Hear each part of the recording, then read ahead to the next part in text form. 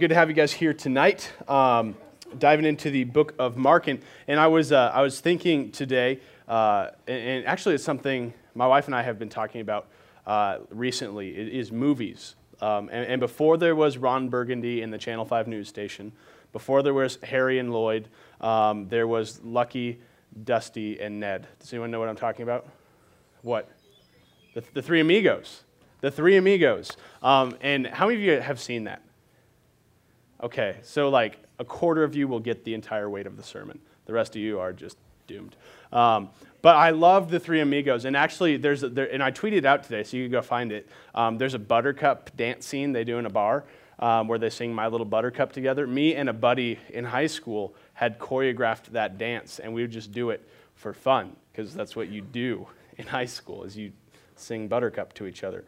But one of the best scenes in the movie that really just gets at the idiocy of these three dudes wandering around thinking they're in a movie, but they're actually getting shot at by real people, is the scene where they're riding on their horses in the desert, and you see the sun beating down on them, and they're all sweating and kind of panting, and they all stop to get a drink. And all three of these guys pull out their canteens, and Lucky, who's played by Steve Martin, reaches down and he pulls out his canteen and tilts it up, and there's this little stream of water, and then he's just like grasping for more water, but there's nothing in his canteen. And then it goes over to Ned, and Ned lifts up his canteen, and I still get weirded out when I see this, because he's just opened his mouth expecting water, and just sand pours straight into his mouth. And so he like gags and spits up on the sand, and then it shows Dusty, and Dusty takes the lid off his canteen and just pours and pours and pours, and then starts kind of like bathing in it.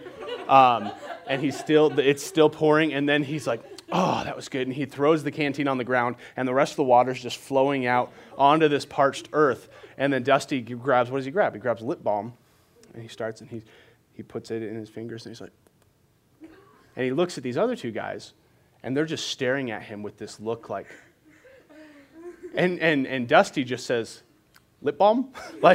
Like that was what these guys wanted from him. And here he had what they needed, and he totally missed the need of these people. And what this movie makes humorous, really the gospel and the gospel writers and the New Testament writers, they make this urgent. This idea of seeing a perceived need and either acting rightly or acting poorly to it. And we're going to dive into the book of Mark tonight, and we're going to see that we, as Christians, are in the same situation as Dusty. We have something that the world needs. But I'm going to hope, and what Jesus is going to paint a picture for us in parables of, is that we find a gospel motivation to share rather than a foolish reason to be blind to the needs around us. Because that was really the issue. It was simply that he was blind. It wasn't that he was stubborn. It was that he was so zoned in on his life that he didn't think that what he had was really of great need to those who were around him.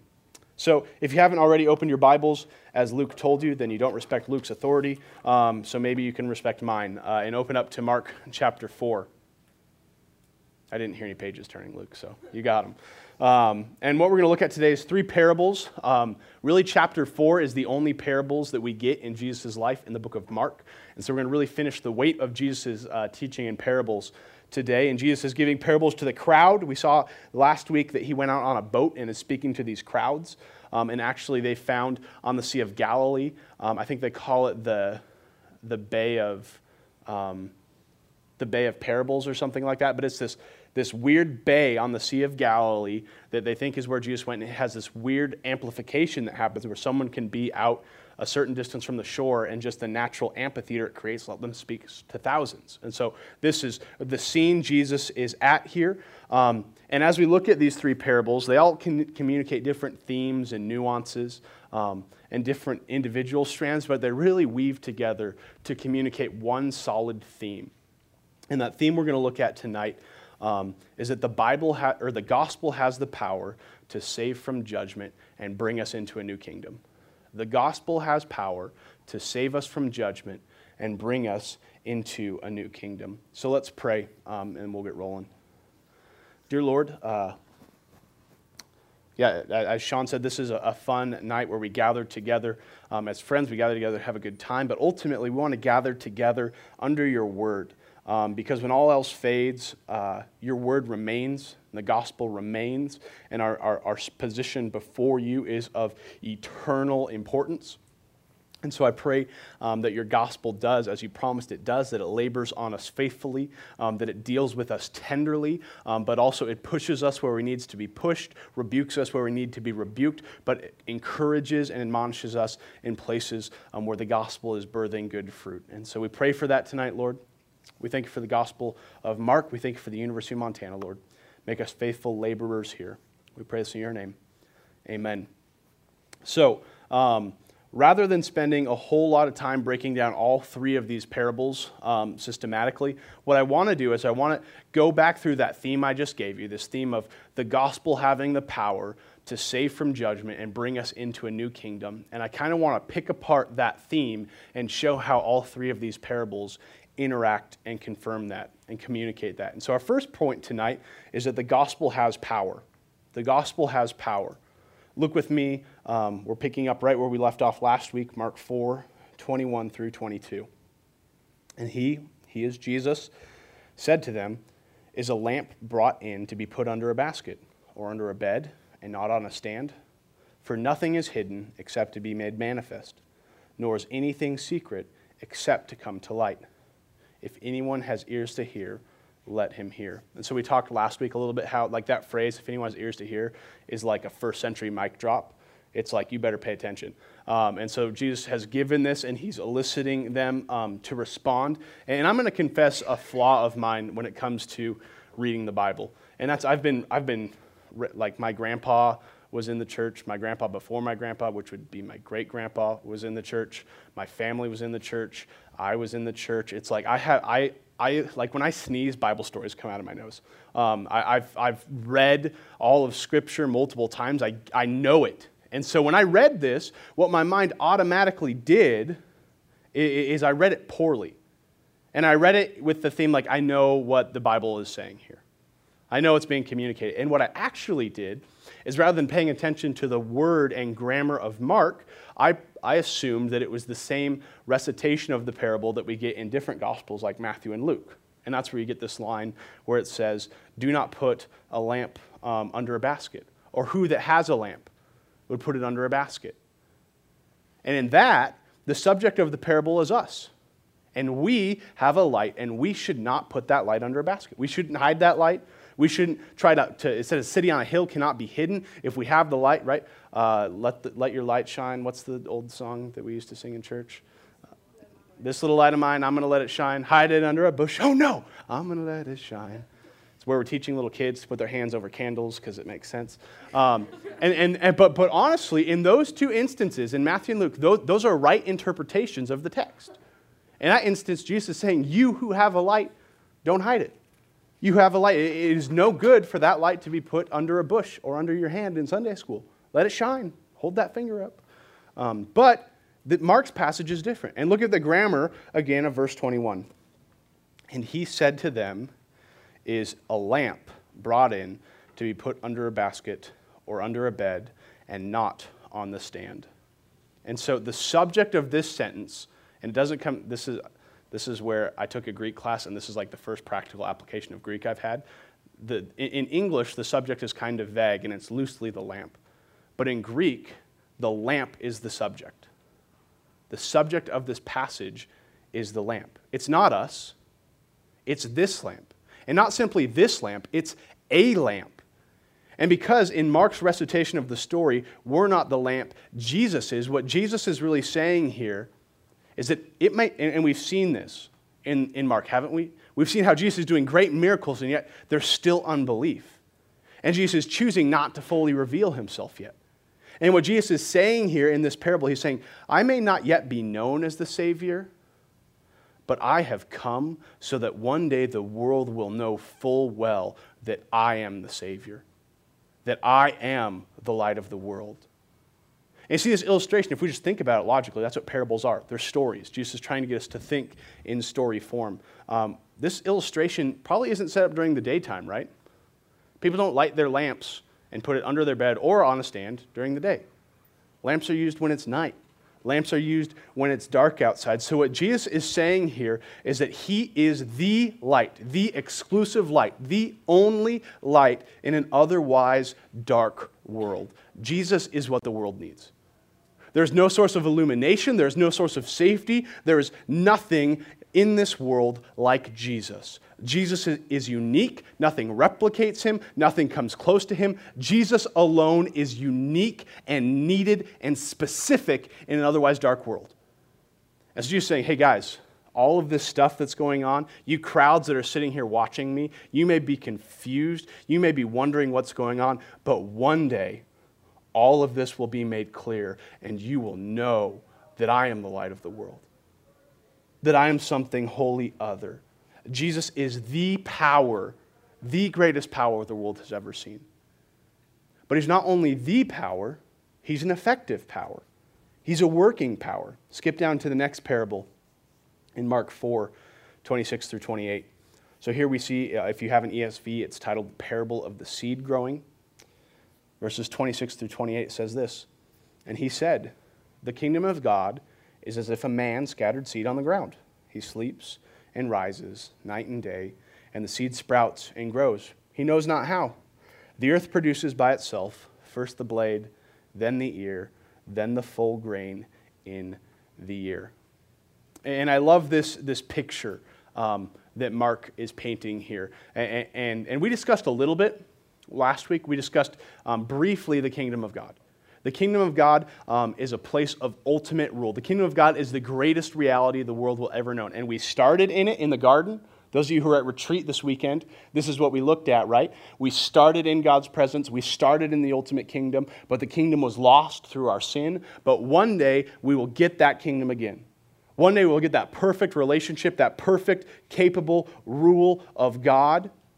And right now, post-Jesus, we're kind of in the kingdom, but we're kind of not in the kingdom. And so Jesus says this. He's talking about the kingdom of God. He says the kingdom of God is like this. A man scatters seeds, and he sleeps. He throws seeds on the ground, and then he went to bed. And he probably went to bed with some anticipation, right? You guys have all been those kindergartners who have put like the lima beans in the cup and poured water on it, and each day you get to class, you're like waiting for that. My bean died. It never grew. I say it was a bad bean, but it's probably because I don't know how to take care of things. And now I'm going to soon have 2 children, so I win. But he went to bed with the same anticipation. No one plants things in the ground hoping it doesn't grow. But he went to bed with anticipation. He probably woke up early and checked the seed to make sure it was still in the soil, that nothing uprooted it or overturned it. But look at what we saw in Mark 4:27. He sleeps and rises night and day, and the seed sprouts and grows. He, the farmer, knows not how. You see, it wasn't due to the farmer's meticulous farming skills. It wasn't due to his might. It wasn't due to him standing there watching the seed. The seed grew because the seed was potent. The seed grew, and the farmer's like, I don't know why it's growing or how it's growing. I sowed it, and yet the seed had everything in it. Had all of the power, had all of the nutrients, had all of the potential, and the seed itself began to grow. The farmer sowed, the seed grew. And then look back again at verse 28. The earth produces by itself first the blade, then the ear, then the full grain in the ear. He who has ears, let him hear. So, again, no reference to the farmer. What does the farmer do? He throws seeds on the ground and then he goes to sleep. He rises, he checks it, nothing's there, goes back to sleep. Wakes up, goes back to sleep. Wakes up, goes back to sleep. The seed sprouts, the earth produces, and a crop is formed. And what Jesus is saying here, right, this is a parable. So Jesus isn't just, remember we talked about the area of Galilee. They're known for farming. Jesus is the most underqualified farmer in this whole region. He's not lecturing on farming because they need to know farming. He's lecturing on farming because he's teaching theological parables. He's teaching them through it. And what Jesus is saying here is that we labor with diligent and faithful gospel work in the kingdom, but it is Christ who builds the kingdom. We sow faithfulness, Christ grows salvation. That's what this is saying. We sow faithfulness, we faithfully scatter, we faithfully sow, but it is Christ who builds the kingdom. It is Christ who grows the kingdom. It is Christ who grants salvation inside that kingdom. And this should be of a relief for two areas in our lives. The first is, it's okay if you're frustrated with your spiritual progress. I've been a Christian for I don't know how many years. I'm not going to do math in my head because I'm bad at it. But I've been a Christian for a long time, and there are days where I'm frustrated with the hardness of my heart. There are days where I'm frustrated with my propensity to sin. There may be people in here who are coming and are skeptical about this gospel thing, and they're like, why do I keep coming? It hasn't clicked yet. You're struggling to read your Bible. You're struggling to understand why this gospel is such a big deal. You're a little freaked out by all these Christians wearing the same shirts like a bunch of cult people in here. And you're not really sure what's going on. But what God is saying here, what Jesus is saying is stay faithful. Stay committed and let the gospel grow you. Let God work in your heart. Let the gospel take roots. Why? Because the power isn't in your ability to comprehend. The power is in the gospel's ability to dig its roots into you. That doesn't mean you stop providing effort. That doesn't mean you stop doing things that the gospel says you should do. But it means that your responsibility to grow is lifted off your shoulders. It's your responsibility to be faithful. It's God's responsibility to grow you. And that's why we see in Philippians this theme of what Christ has started, Christ will bring to completion. So if you are a person who is frustrated with where you are spiritually, cling to Christ. Your growth will not come apart from Christ being gracious to you. So trust that Christ will do that. Take heart that Christ will do that, and labor for that, and work for that, and pray for that. But then celebrate knowing that any growth you have isn't because of what you've done, but you've grown because Jesus has been kind to you. And the gospel has proven that it is powerful to grow you into something you once were not. Secondly, this eases our burden in evangelism. Now I want you to hear me. It doesn't ease our responsibility for evangelism. It eases our burden in evangelism, okay? According to this story, we're accountable for what? Throwing seeds. That's what we do. We're seed throwers, right? We're the guy who never shoots. Who's caught a t-shirt in Washington Grizzly from the cannon? No one, because no one ever catches them. I don't know where they go. But this guy, all he does is shoot things up in the air, and somebody catches them somewhere, but it's never been anybody I know. I'm a little bitter about that. But we're the guy with the cannon. We're throwing seeds.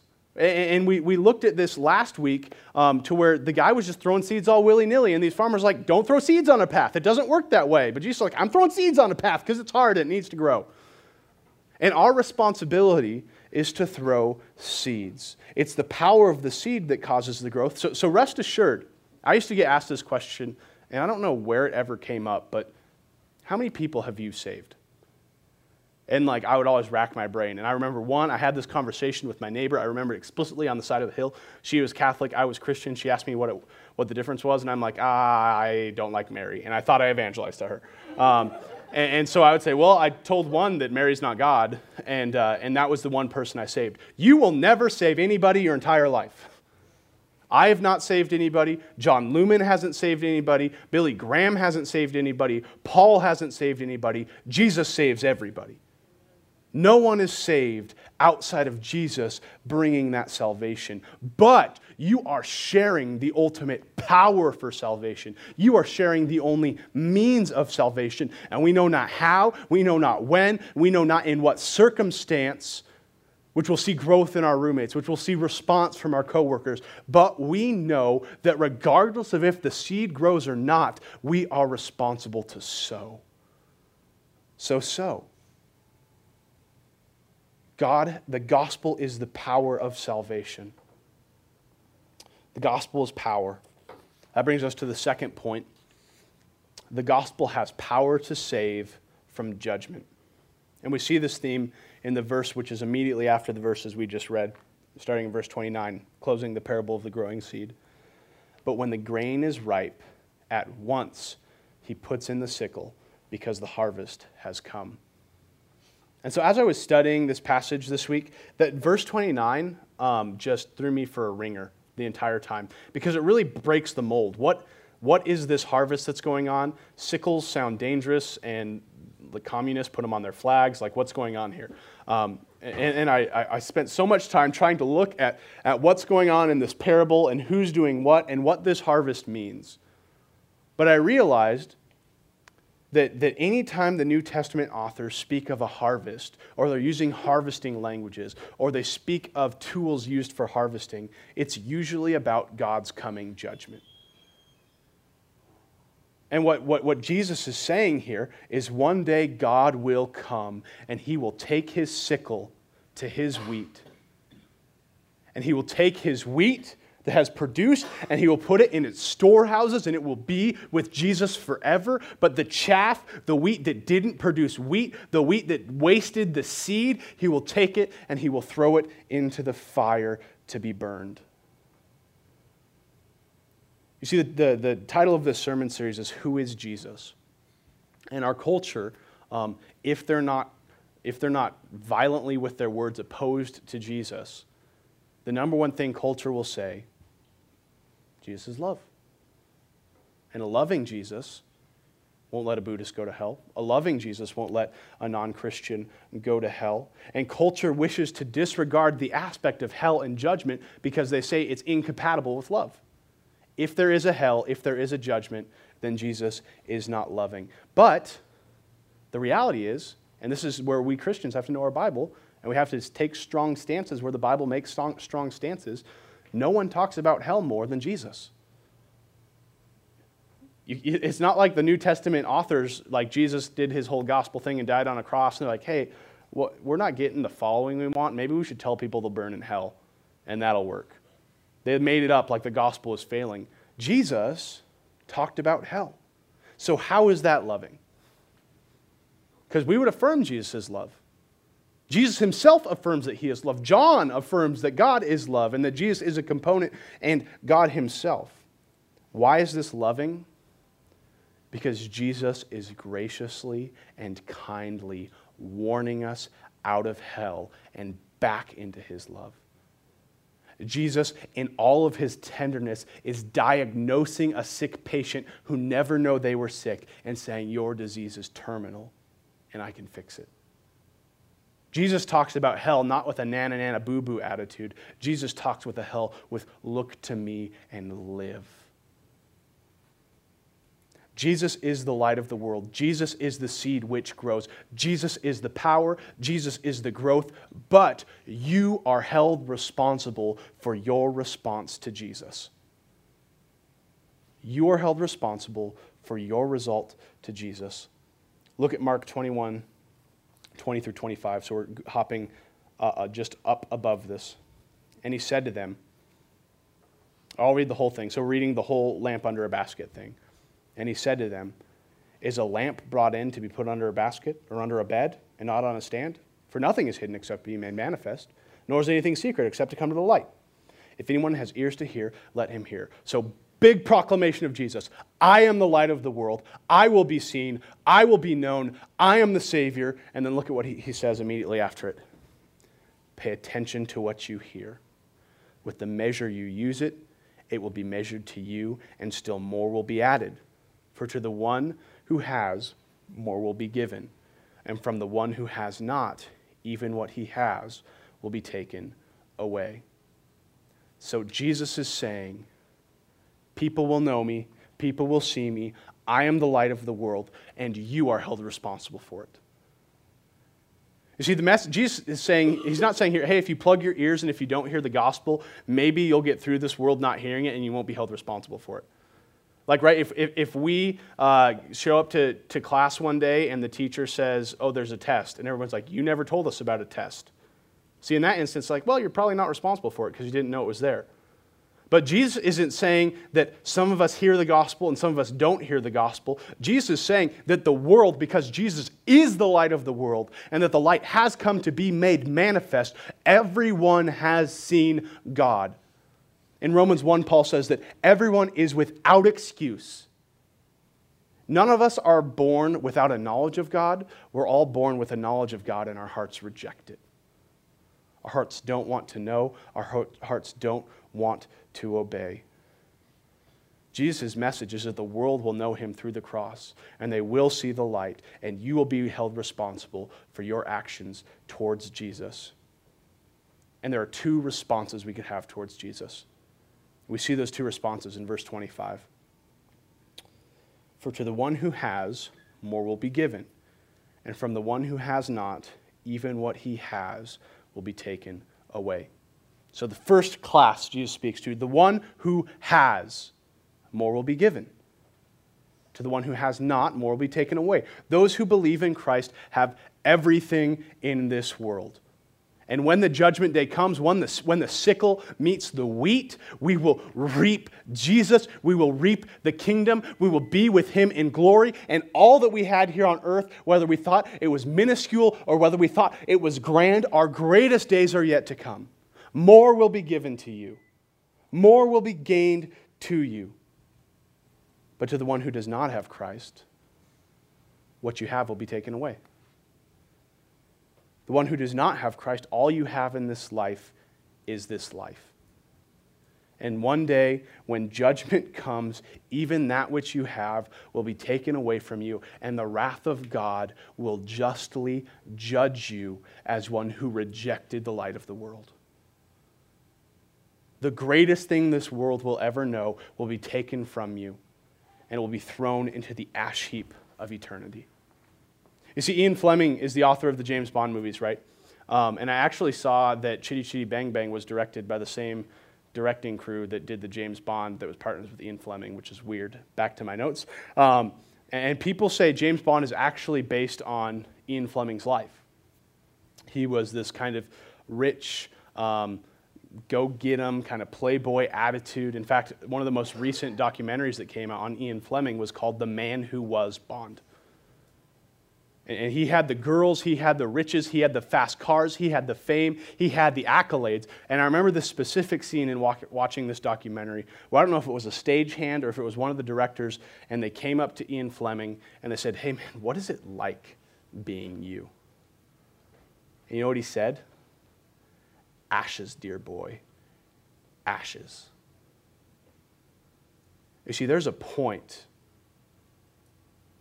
when those who are far from God will one day realize that everything the world offers and everything they think they need is ashes.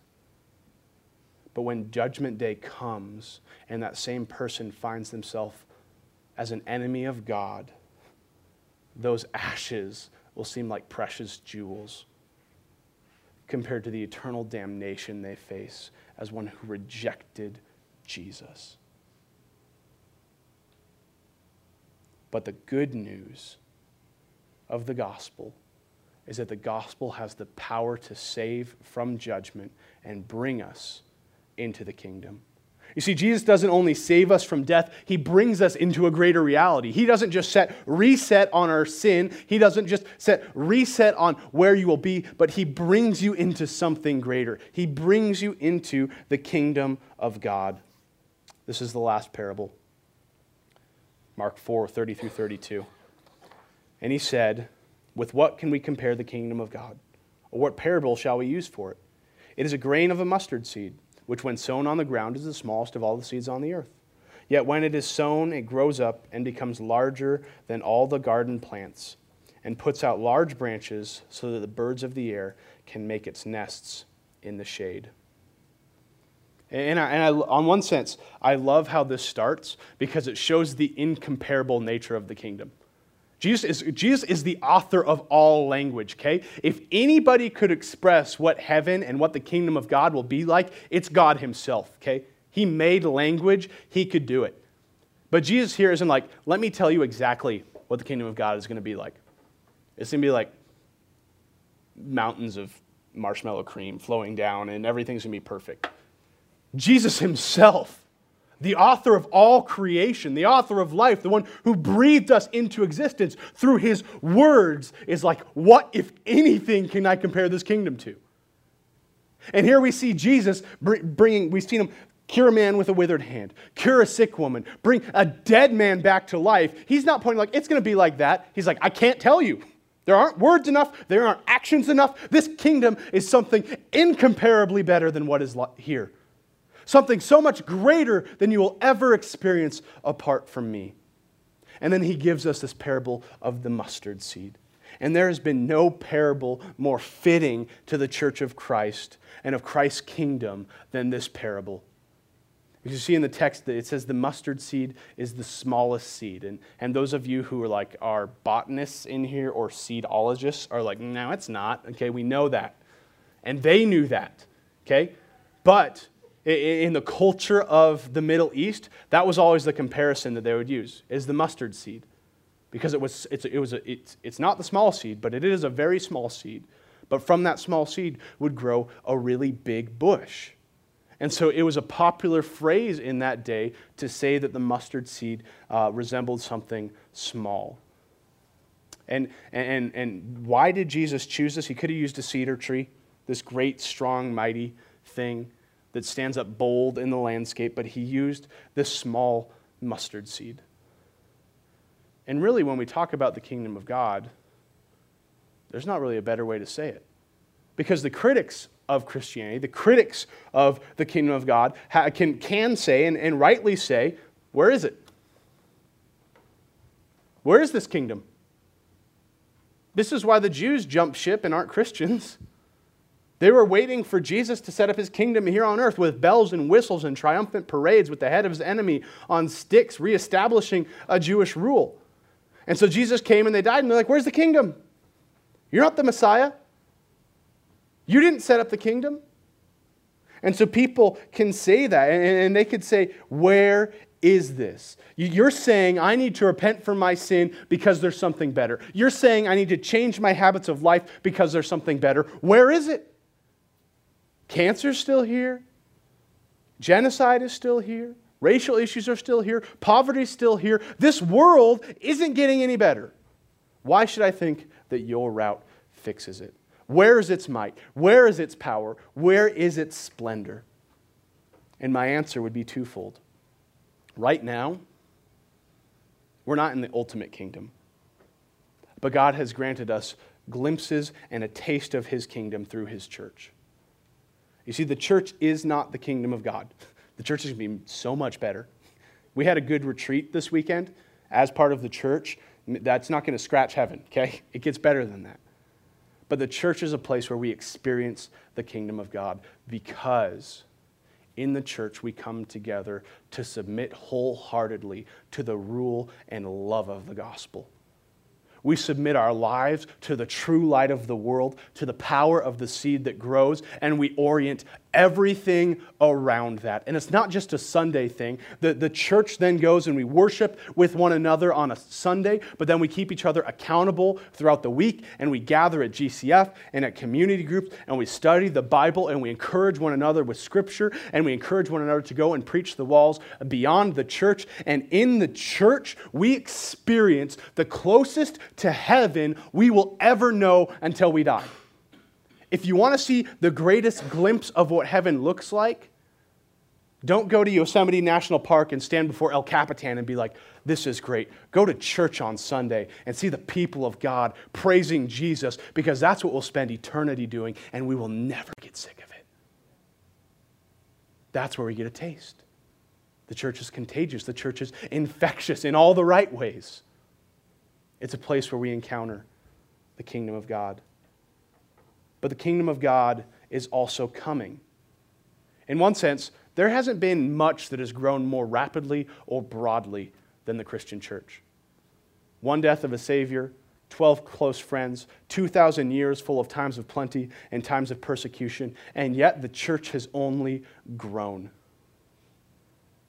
Through persecution, through affliction, through national civil wars, through language barriers, through epidemics, Through politics, it has grown. It's like the bush whose branches are reaching out to the nations, and all the birds of the air will come and rest in this. The church has grown here on the earth. The church will continue to grow on this earth through the faithful proclamation of its people. But the best days of the church are still ahead of us. The best days of the church here on earth will come through the faithful evangelism of the church, but ultimately the best days of the church comes when Jesus comes to take back his bride. And in that day, people from every tongue and every tribe and every nation will join together, and they will sing that Christ is King to the glory of God the Father. And it won't just be a bush holding birds, but it will be a heavenly church service holding all the nations all together under our Lord and Savior, where all the tears are wiped away and all the sorrows are eliminated, and we stand before God himself for the rest of eternity as his chosen, beloved bride. And there we experience the greatest reality we will ever know. And it is eternal, and it is unending, and it is ever increasing every day we're there. That kingdom is coming. And in that day, in that coming kingdom of God, we take hope in this current kingdom of God. We take hope in the mustard seed. We take hope in the spotty patches of our bushes where the leaves are gone and the branches are raw and the birds aren't there. But we work and we labor and we trust because we're fully aware of the greater kingdom that's yet to come. And we submit every thought, will, and purpose to the good reality that Jesus has graciously brought us into. You see, the gospel has the power to save from judgment and bring us into a greater kingdom. So what does this mean for you? Right? These are good theological truths. We get that. We like that. But what does it mean for you? How can we apply this to our lives? I see two ways. First, we need to hear the gospel. 10 times in Mark chapter 4, Jesus uses the word hear. Right? I always like to do this for reference because in speech class, what do they say? If you want to make a point, what's the first thing you do? Repeat it, okay? 10 times. Hear, hear, hear, hear, hear, hear, hear, hear, hear, hear. Hear. Jesus isn't just using words willy-nilly. He's stressing a purpose here. Those of you in here who are skeptical to the gospel, who are frustrated with your spiritual growth, I encourage you, keep with it. Keep with it. Keep hearing. There is no hope for salvation outside of hearing the gospel of Jesus Christ. There is no hope to avoid the harvest of judgment. There is no hope for a seed to grow unless that seed is cast. So put yourself in positions where you hear the gospel of Jesus Christ. GCF and Sundays are a great way to do that. Community groups are, but don't stop there. Have theological conversations. Talk to the person who brought you here. Talk to your roommate. Talk to somebody here. Talk to your community group leader. When we go to Jakers, ask questions. When we go on retreats later this spring, be ready to not just mindlessly accept things, but why is this the case? And do this so that you can hear the gospel. Do not neglect the hearing of the gospel, for it is the hope of salvation for those who will believe. And trust that one day, in ways we may not know how, God will produce the first blade of grass. And then he will produce the ear. And then he will produce the grain. And you will grow. And you will see the true light of the world. But in order to do that, you need to hear it. And hear it well and hear it frequently. Don't remove yourself from the preaching and teaching and discussion of the gospel. Christians, the application of this, do you see the worth that you have? Do you see the beauty and value of what God has given you? You see, if you claim to be a Christian, okay, let's break this down. If you claim to be a Christian, you are confessing that you have seen the fullness of Christ. You see the light of the world has illuminated your sin, but you also see the light of the world has come and died on a cross so that your sins may be forgiven. And in so believing in Christ, you get his light and none of your darkness. And that's what you're confessing. And if you look back at Mark 4:25, Jesus says, "To the one who has, more will be given." What Jesus wants you to do is ask this rhetorical question to yourself. What is it that I have? What do you have? But, I'm not a gifted communicator.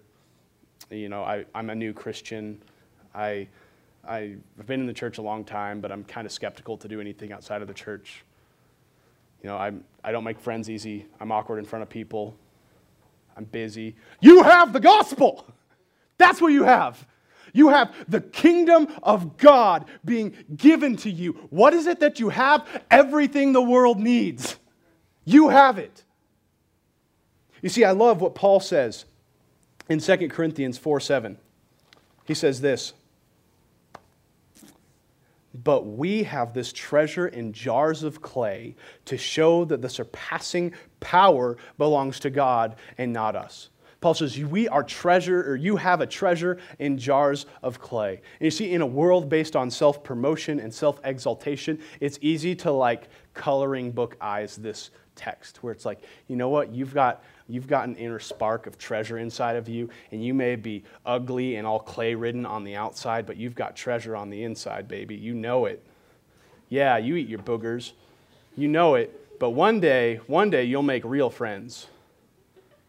You see, the treasure isn't your sweet, kind heart. The treasure isn't your potential to do something great. The treasure is Christ, which God has implanted in us. We are the clay. Christ is the treasure. Our worth is nothing in and of ourselves. Our worth is not our merit. It's Christ. The hope we have is not our best reality. It's Christ's ultimate reality. And the message we claim is not the beauty of our treasure. It's the beauty of Christ's treasure, which has bought us a kingdom and removed us from the boundaries of death.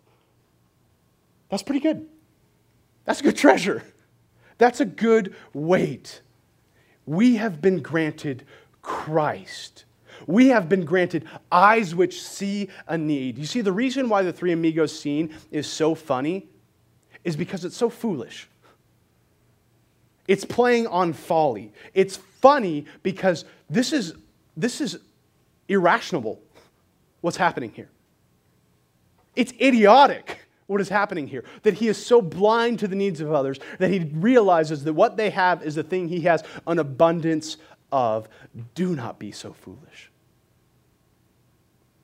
Do not be so foolish and blind to the weight of the gospel that Jesus has placed inside of you. And I love the aside Mark gives at the end of this. Mark 4:34. Where he says this. And so this is Mark speaking. He says, "He did not speak to them without a parable, but privately to his own disciples he explained everything."